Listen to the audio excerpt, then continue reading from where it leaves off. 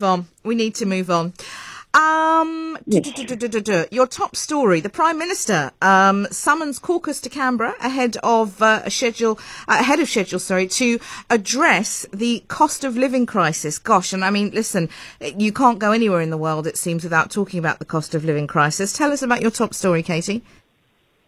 Yeah, no, you can't. And last year, while Airbus Albo, as we refer to him, was scooting around the world and trying to, just sort of up our international presence, people were focusing here on cost of living, which I know is affecting, other countries. It's an international thing, but it's everywhere here.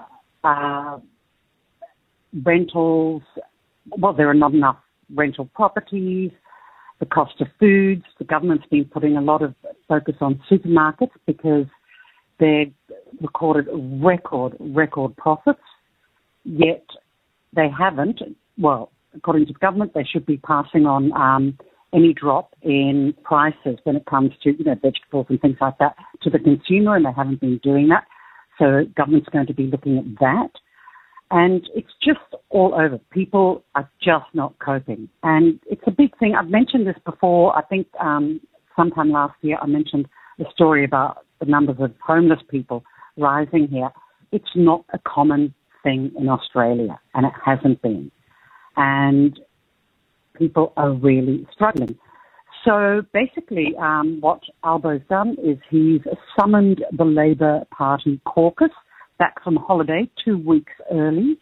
Have no problem with that. They are public servants, so they should be they should run when they're summoned. Apparently, if you anonymously have said they're not impressed, and they're going to try to look at how they can ease pressure on household budgets, but they need to do so without increasing inflation. And these are the kind of times where you really don't want to be an economist, because somehow you've got to work out how you can help with the cost of living and with the crisis. You think cheaper goods, so how do you make goods cheaper, but then people spend more and then that adds to inflation. So there's quite a task ahead of them. And I just hope that they're going to come out with something, potentially successful, tangible, and not just playing to the media as, maybe I'm getting a bit cynical, but as often politicians can do, because people are upset. And plus, during the election, one of their election promises was tax cuts. They'll be instigated in June, July. Now, that's also, yes, that's great because people then have more money in their pocket. They spend more, then you've got the inflation issue again. But the thing with these tax cuts, it's the upper income earners, those earning over 200,000 Australian dollars a year, that are going to see the biggest relief. So the government's in a bit of a tight situation, and they've got to come up with something workable because, the polls are showing that Albo's not, he's not sort of as popular as he was. And I mean, how long's he been in? It's not long, is it? It feels like within the last year. He's not been around more than a year yet, has he? Or has he? Yeah, it's about a year. Yeah. That's a good question. I should know. I think, but I mean, it's not. It can't. Governments. Yeah, it should be nearly a year. Yeah, at least. yeah. Katie, tell me something. Are you finding that in your social circle? Because I certainly am and have been for a while now, just having endless conversations about your grocery shop every week and the cost of that. Is that like a common thing that's? Yeah, absolutely. And some of my friends are, better when it comes to monitoring things at supermarkets.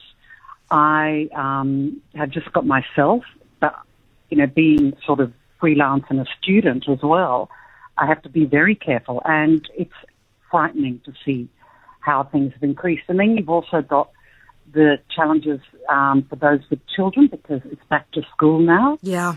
As it is in South Africa, so that's added costs. No, people are really taking strain, and it's a problem. It is a problem. I'm in a lot of mums groups, as you would imagine that I would be in on Facebook and things. And, luckily my kids are not at the age yet of kind of proper school and all that kind of stuff. But the number of mums, across Cape Town, so all demographics accounted for. The number of mums just saying, "God, we've got the school uniform," and it's mums because it's mums groups. I'm not, being terribly sexist about this, but I'm sure dads are also carrying the strain of it financially.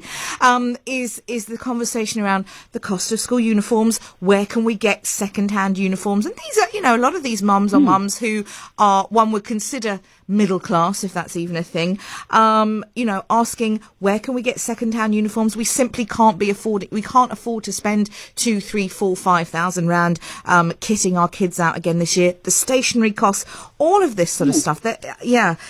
As I say, the cost of living crisis seems to be a global thing. We need to move on, Katie. We're going to go to your second story.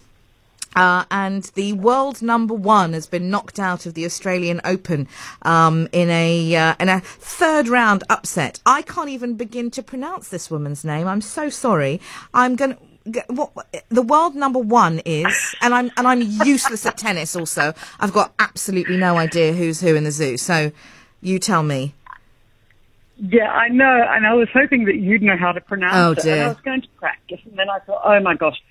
So, Iga, I'm thinking, Swiatek, but she's got all the little, Swiatek, yeah, I think so. And yeah, I've got a little bit of familiarity with, Eastern European languages in the sense that I can recognize them, but I think it's something like Swiatek or whatever. And I'm sure that someone will be able to help you. I'm sure that somebody, where's she from? Where's she from? I don't know where she's from. Oh, gosh. I did know, and now it's completely escaped me because I've been concentrating on the young lady that beat her. She's from Poland. She's from Poland. I happen to know that there is somebody who grew up in Poland who listens to this show regularly, and I wonder if she's listening now. Could you help us with the pronunciation? Iga Swiatek. That's what I'm going to go with. Check. I have a feeling there'll be a check there in the end. Often there is, although it doesn't look like it. Could the person who I'm speaking about, because you'll know who you are, could you tweet me with the... Because that's how you tend to get in touch with me. Could you tweet and give us a phonetic pronunciation of the world number one? I think we ought to be able to pronounce her name. I think we ought to do that. We ought to make the effort. Okay. Nevertheless, she's been knocked out by 19-year-old knocked out by 19-year-old Czech Linda Noskova in a stunning third round upset, says ABC News. Absolutely. And, it's a big thing. I mean, the Australian Open, I know that not everyone's into tennis, but it is the first yearly Grand Slam event, and it's one of 4. And it's hugely popular here. And, I would imagine, certain places of the world and amongst tennis fans. But, it's the first time since 1979 that a top-seeded woman has been knocked out, and that's before the 4th round. So it's pretty early on. And then what that happens is you've got a whole different, people that look at the odds and, who's going to win. And it opens it all up to a lot of unknowns. And I must admit that a lot of the names are not that well known to me. It's probably an age thing. In the sense that I'm thinking of John McEnroe and Bjorn Borg. I know, me too. Andre Agassi and Steffi Graf. I know. Exactly. So it's going to be it's interesting, but going to be quite exciting. And, it's such a big thing here. And it's also very sad because we don't tend to do well. I mean, Aussies don't tend to do well in the Australian Open. And, Australians have been thought of over the years to be pretty good tennis players. But something's happened. There's almost like a curse or something over them. And we have got one player left. Sure. And he's playing later today. He's playing at 7 p.m., Alex de Minaur. And I hope he goes through. But it all rests on him. Controversy. it'll rest on him. But there's been controversy as well, Sarah Jane, because they've got these games that start late, 7 p.m. and, sometimes a little bit later. And a game went on till the early hours of the morning a few days ago. So that's also been, is it fair to do that? Because you've basically got people playing or awake for, I don't know, maybe 24 hours. But it's going to be very interesting to see what happens. And of course, Djokovic is still there. The names, I'm going to have to do a little bit of research because they're also foreign to me. I remember one of my first jobs in radio was I was a newsreader for a very long time, and the first sort of time that I was on air was during the Wimbledon tournament. This is just thinking about pronunciation, and I remember just having an absolute panic attack every time I went on air because I was so worried about the pronunciation of all these different players. Anyway, I digress. We're going to go to your last story, Katie. You told us about Frederick and Mary, of course, the Crown Prince Frederick and the Crown Prince Mary of Denmark. Mary grew up in Tasmania. What gift was given to them upon their nuptials by the Australian government, please? Well, I love this because I'll tell you what, the Aussie government's given some cringeworthy gifts to the royals. Fantastic. Or various royals around the world. Yeah. And they donated on their behalf $10,000 to Wildcare Tasmania. Right. In particular, to support the conservation of Tasmanian devils. Right. Which are endangered. So, Mary's from Tasmania. She's a Taswegian, as we refer to them here. These little devils are sadly endangered, and they are actually cute as anything, especially when they're babies, or they call them puppies. And, they're working very hard to basically increase the numbers. They've been subject to a whole lot of illnesses, and there's a facial tumor disease that sadly has devastated a large number of the Tasmanian devils. But they are the sweetest things, and that's the gift that they've been given. I mean, they might have wanted some Ugg boots. They didn't get Uggs. They might have wanted some Vegemite. They didn't get Vegemite. I would have gone with the Uggs. I think this is more appropriate. Yeah, I'd have gone with the Uggs. Katie, listen, we have to go, but before we go, I want you to just weigh in on the Sunday conundrum, if you don't mind. Yes. Is that all right? Okay, fantastic. We do a Sunday conundrum every Sunday morning, and it's sort of moral dilemma slash sort of ethical dilemma type vibes. And so I wanted to ask you to please this morning weigh in on this morning's Sunday conundrum. Oh, I've lost it now. Oh, SJ, where is it? Come on, let's get it. I think I know. Okay, it should be on here. Dear, why didn't I paste it into there? You're listening to Weekend Breakfast, by the way. It's 7:31. We will get to your sport. I just want Katie McDonald, here we go, to weigh on her thoughts. I actually received this last week. From Anonymous. Or anyway, she would like to be anonymous. SJ, I heard you talking about house guests recently on the show. That's what we were talking about the week before last. Myself and my partner, we're both women, are going to stay with my parents in Zim next week for 5 days. I haven't come out to them yet, and they think that me and partner are just friends. I want to tell them while we're there, but my girlfriend says it's not the right time. Even though my mum and dad are very open-minded, she still thinks it would be a bad idea. Thoughts? Oh, that's a goodie. That's a goodie, isn't it? Yeah, because look, to be quite honest, off the top of my head, from my little brain cell that's sitting there very in a lonely state, when is a good time? Is there a good or is there a bad time? And I think that's the thing. It's like there's no good or bad time, I think.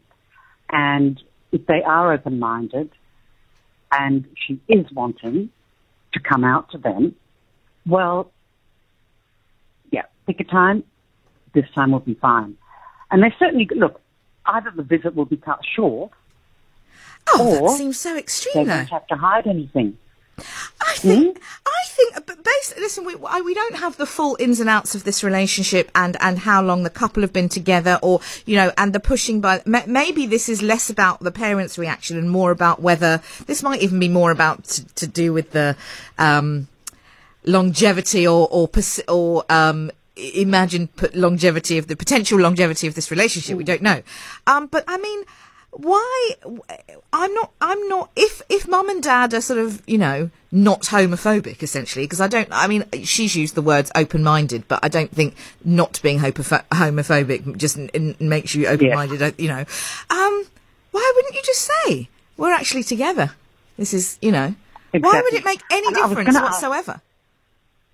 Did she give the age? Because there's that whole thing, okay, because, when you're 12, not a good idea to bring the boyfriend or the girlfriend home to, stay overnight. But I would think if she's a mature adult, which sounds like she is. Yeah, it does. She sent it from her work email, and I know that because the name of the company was in the name, and I won't give it. So yeah, old enough to have a job at a certain well-known firm. Yeah. That's all I'm going to say. I'd go there, clear the air, all out. I would too. Oh, well, what do you think, folks? Thank you very much indeed, Katie. We'll chat to you next week.